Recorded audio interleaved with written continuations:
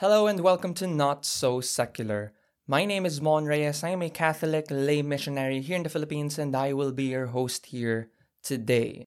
In this episode, I'd like to briefly comment on an article that I saw posted by CBCP News recently about how back in 2020, the Philippines had the highest number of Catholic baptisms in the world. Of course, as a Catholic, I see this as something that is good, but I'd like to take this opportunity as well to get to talk about some other things that are also important alongside baptism, which we might be missing or not paying as much attention to. And those are evangelization, discipleship, and catechism. A couple weeks back, I already shared this article to our Facebook group, Not So Secular Discussions and Questions. And so if you are part of that group, you might have seen this already. And I'd like to expound on the brief caption that I gave when I posted this there. By the way, if you'd like to get more involved in this podcast, please do join our Facebook group. Like I said, Not So Secular Discussions and Questions. The link to that will be in the description below. And so, for today, without further ado, let's get started.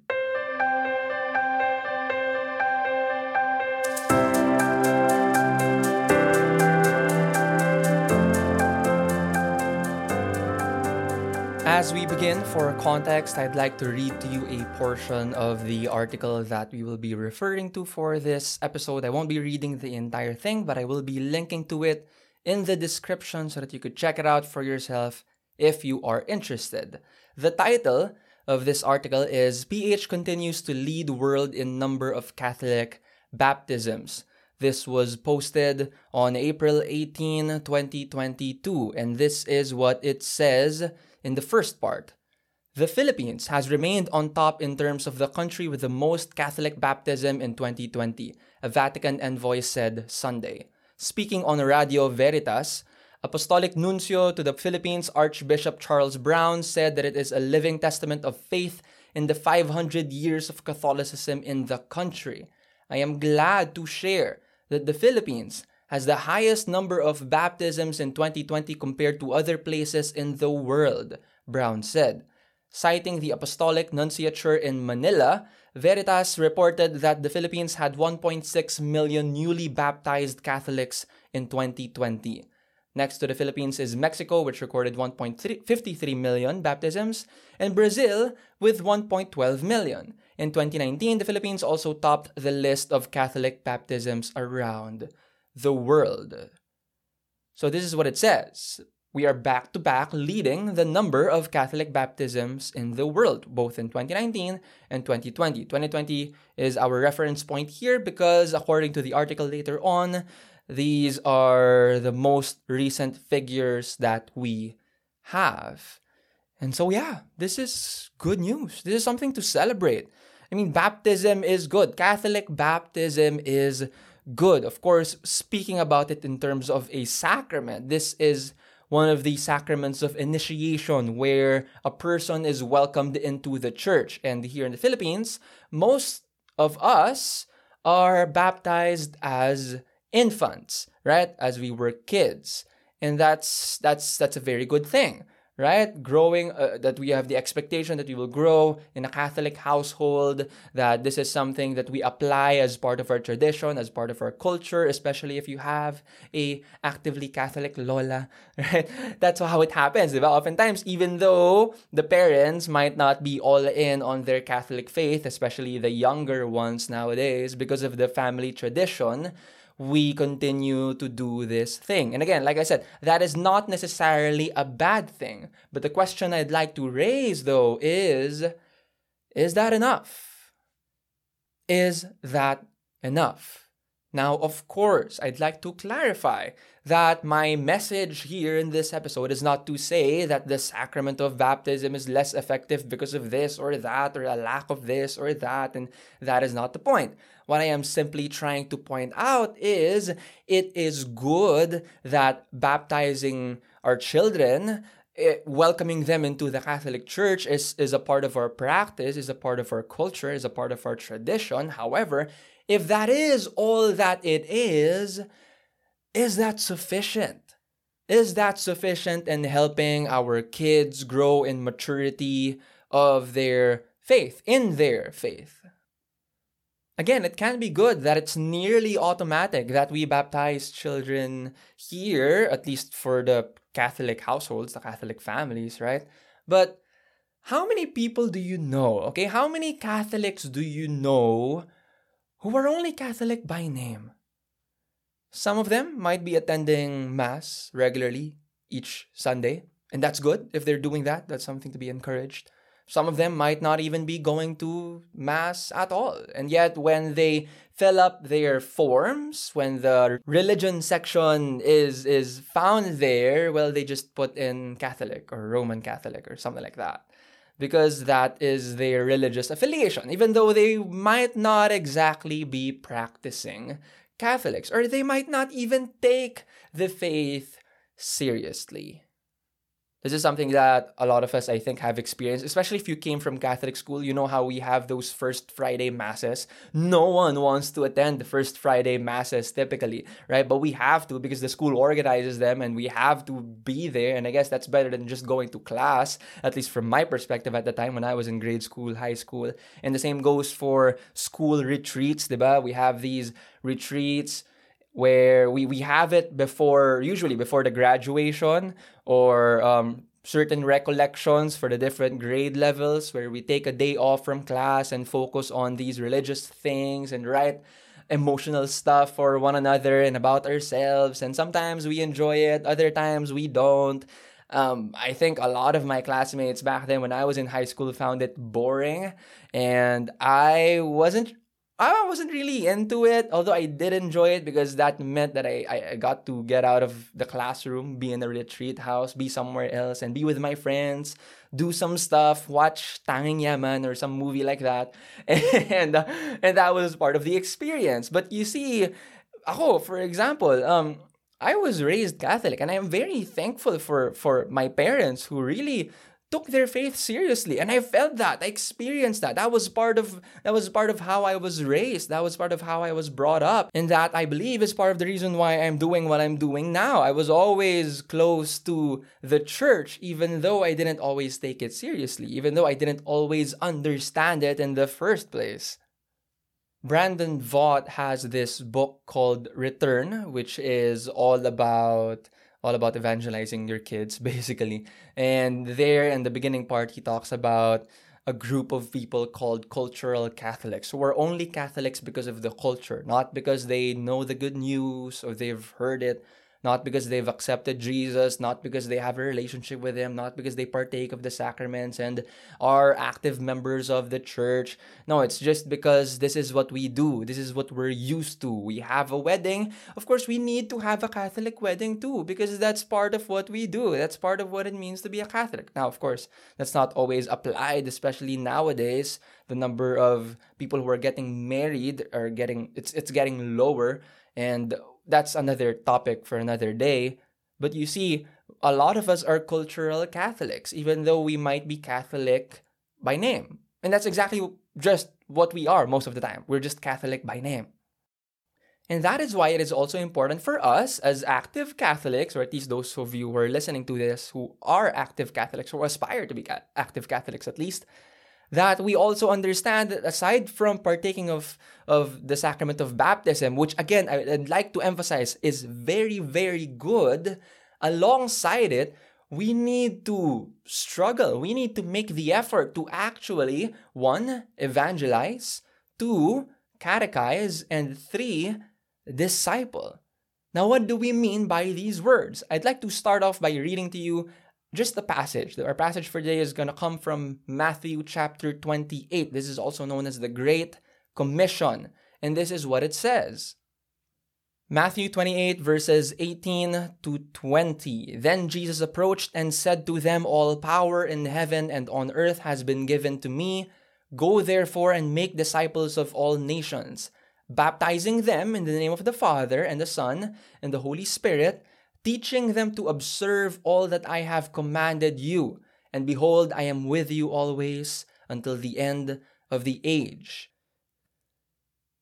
This was Jesus' last words in the Gospel of Matthew. He said this after he was resurrected. So this is post-crucifixion, post-resurrection. He meets with his followers, with his disciples. We're going to talk about discipleship. He meets with his disciples and tells them to go and make disciples, make other disciples, baptize them, and teach them about the faith. Teach them to observe what I have commanded you. And that is what these things are all about. Evangelization. What is evangelization?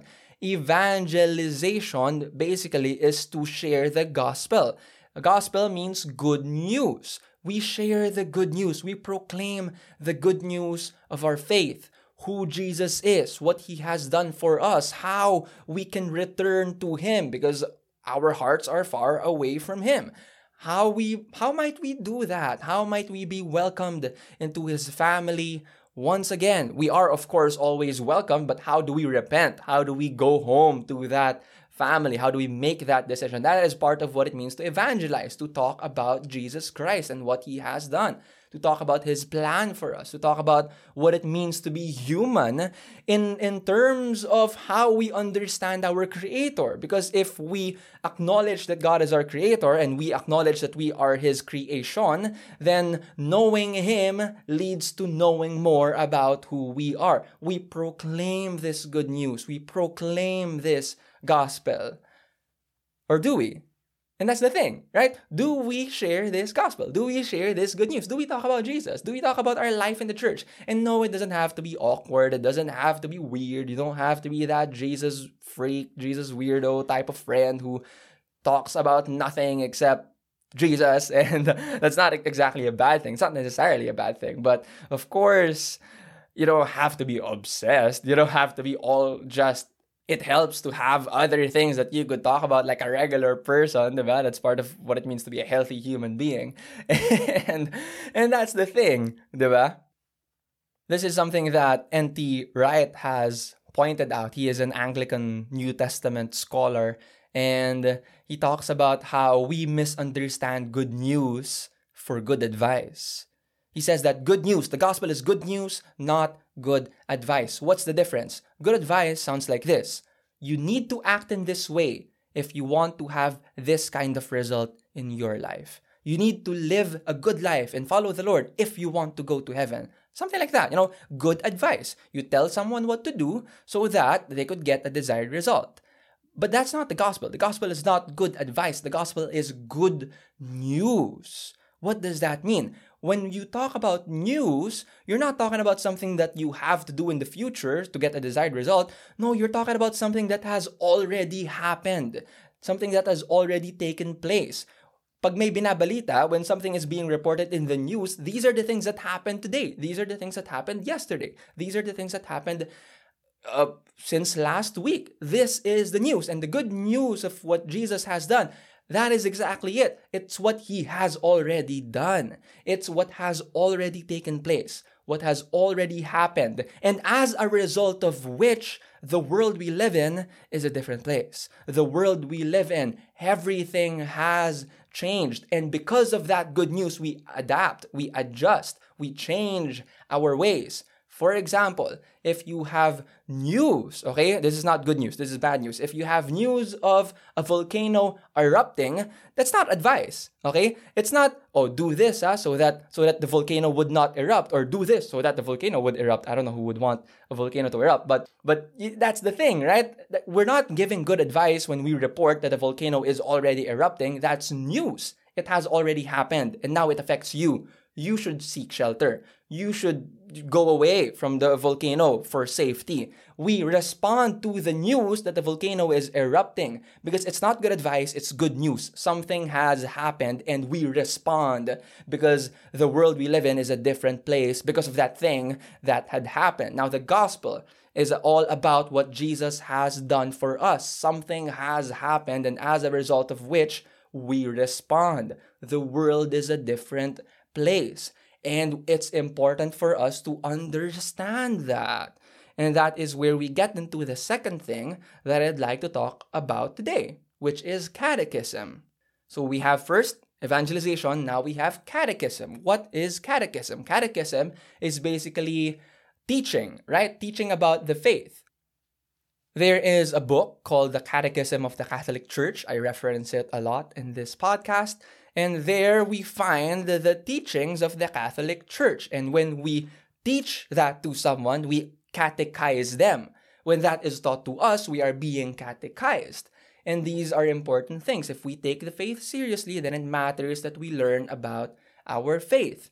Not just the do's and don'ts from the base level, but the more mature understanding of our faith and seeking to know God through understanding our faith. This is very important because oftentimes what happens is that people reject what they think the Catholic Church teaches without actually understanding what the Catholic Church actually teaches, because we don't take the time to learn about our faith. We just base it off of what society says, what the world says about Catholicism, and so no wonder we're confused. No wonder we have false understandings. No wonder we reject a lot of the things that the Catholic Church teaches because, well, maybe the Catholic Church isn't even teaching that. Or if it is teaching that, maybe we don't know why.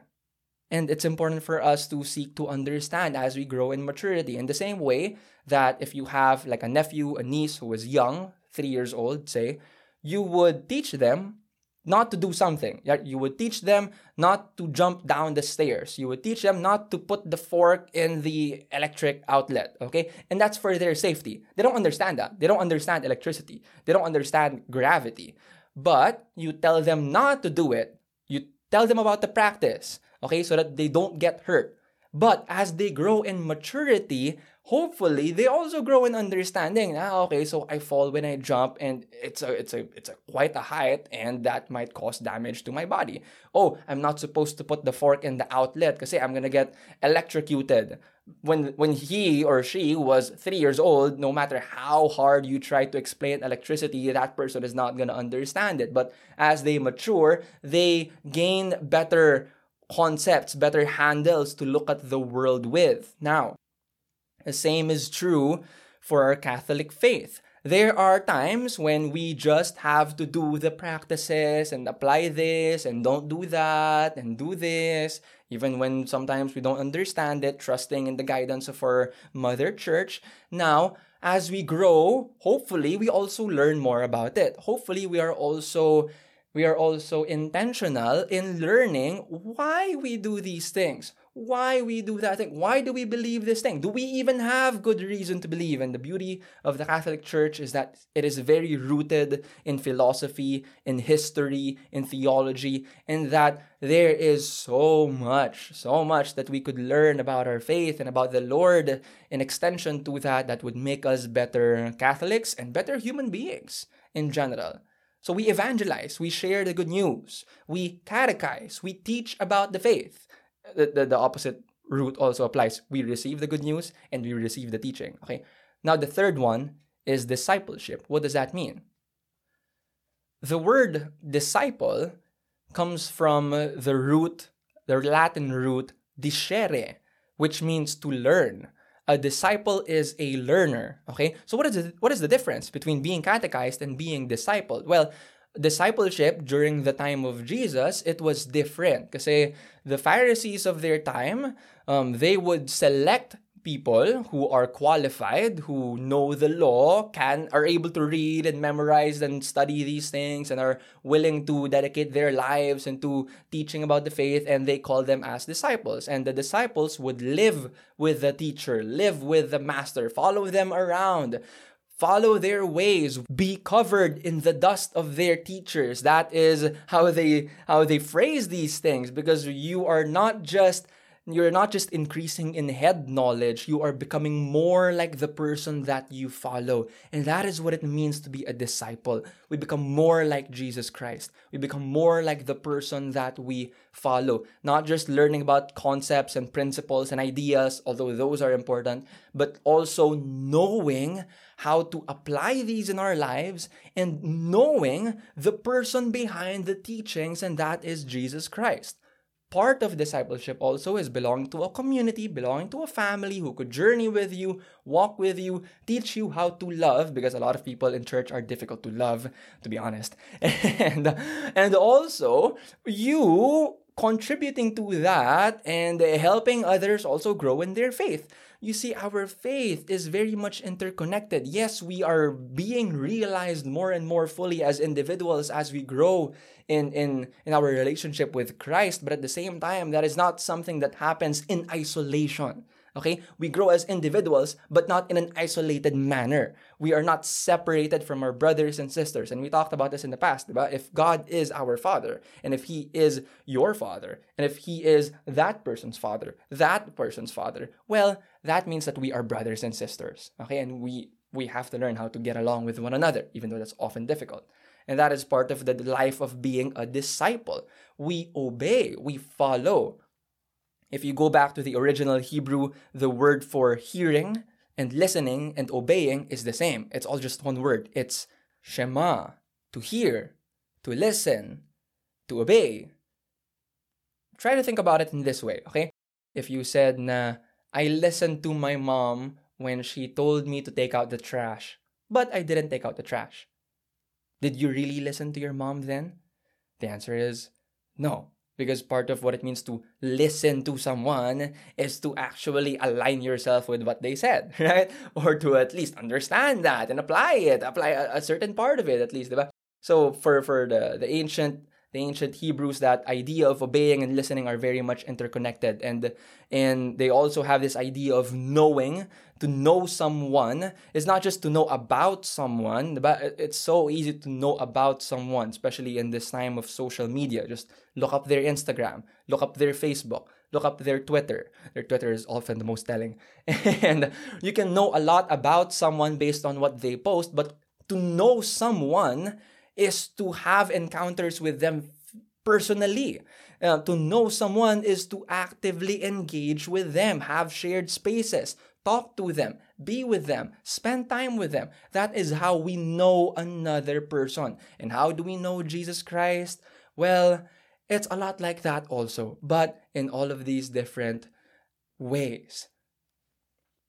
So again, going back to our first point, this is good. You know, we have a lot of people being baptized. This is super good. Now, coming from there, let's take it one step forward, another step forward, another step forward. Let's not just be Catholics by name. Let's be Catholics in practice. Let's be Catholics in our lives. How might we do that? We evangelize, proclaim the good news. We catechize, or we be catechized. We learn about our faith and we teach, we share about our faith also.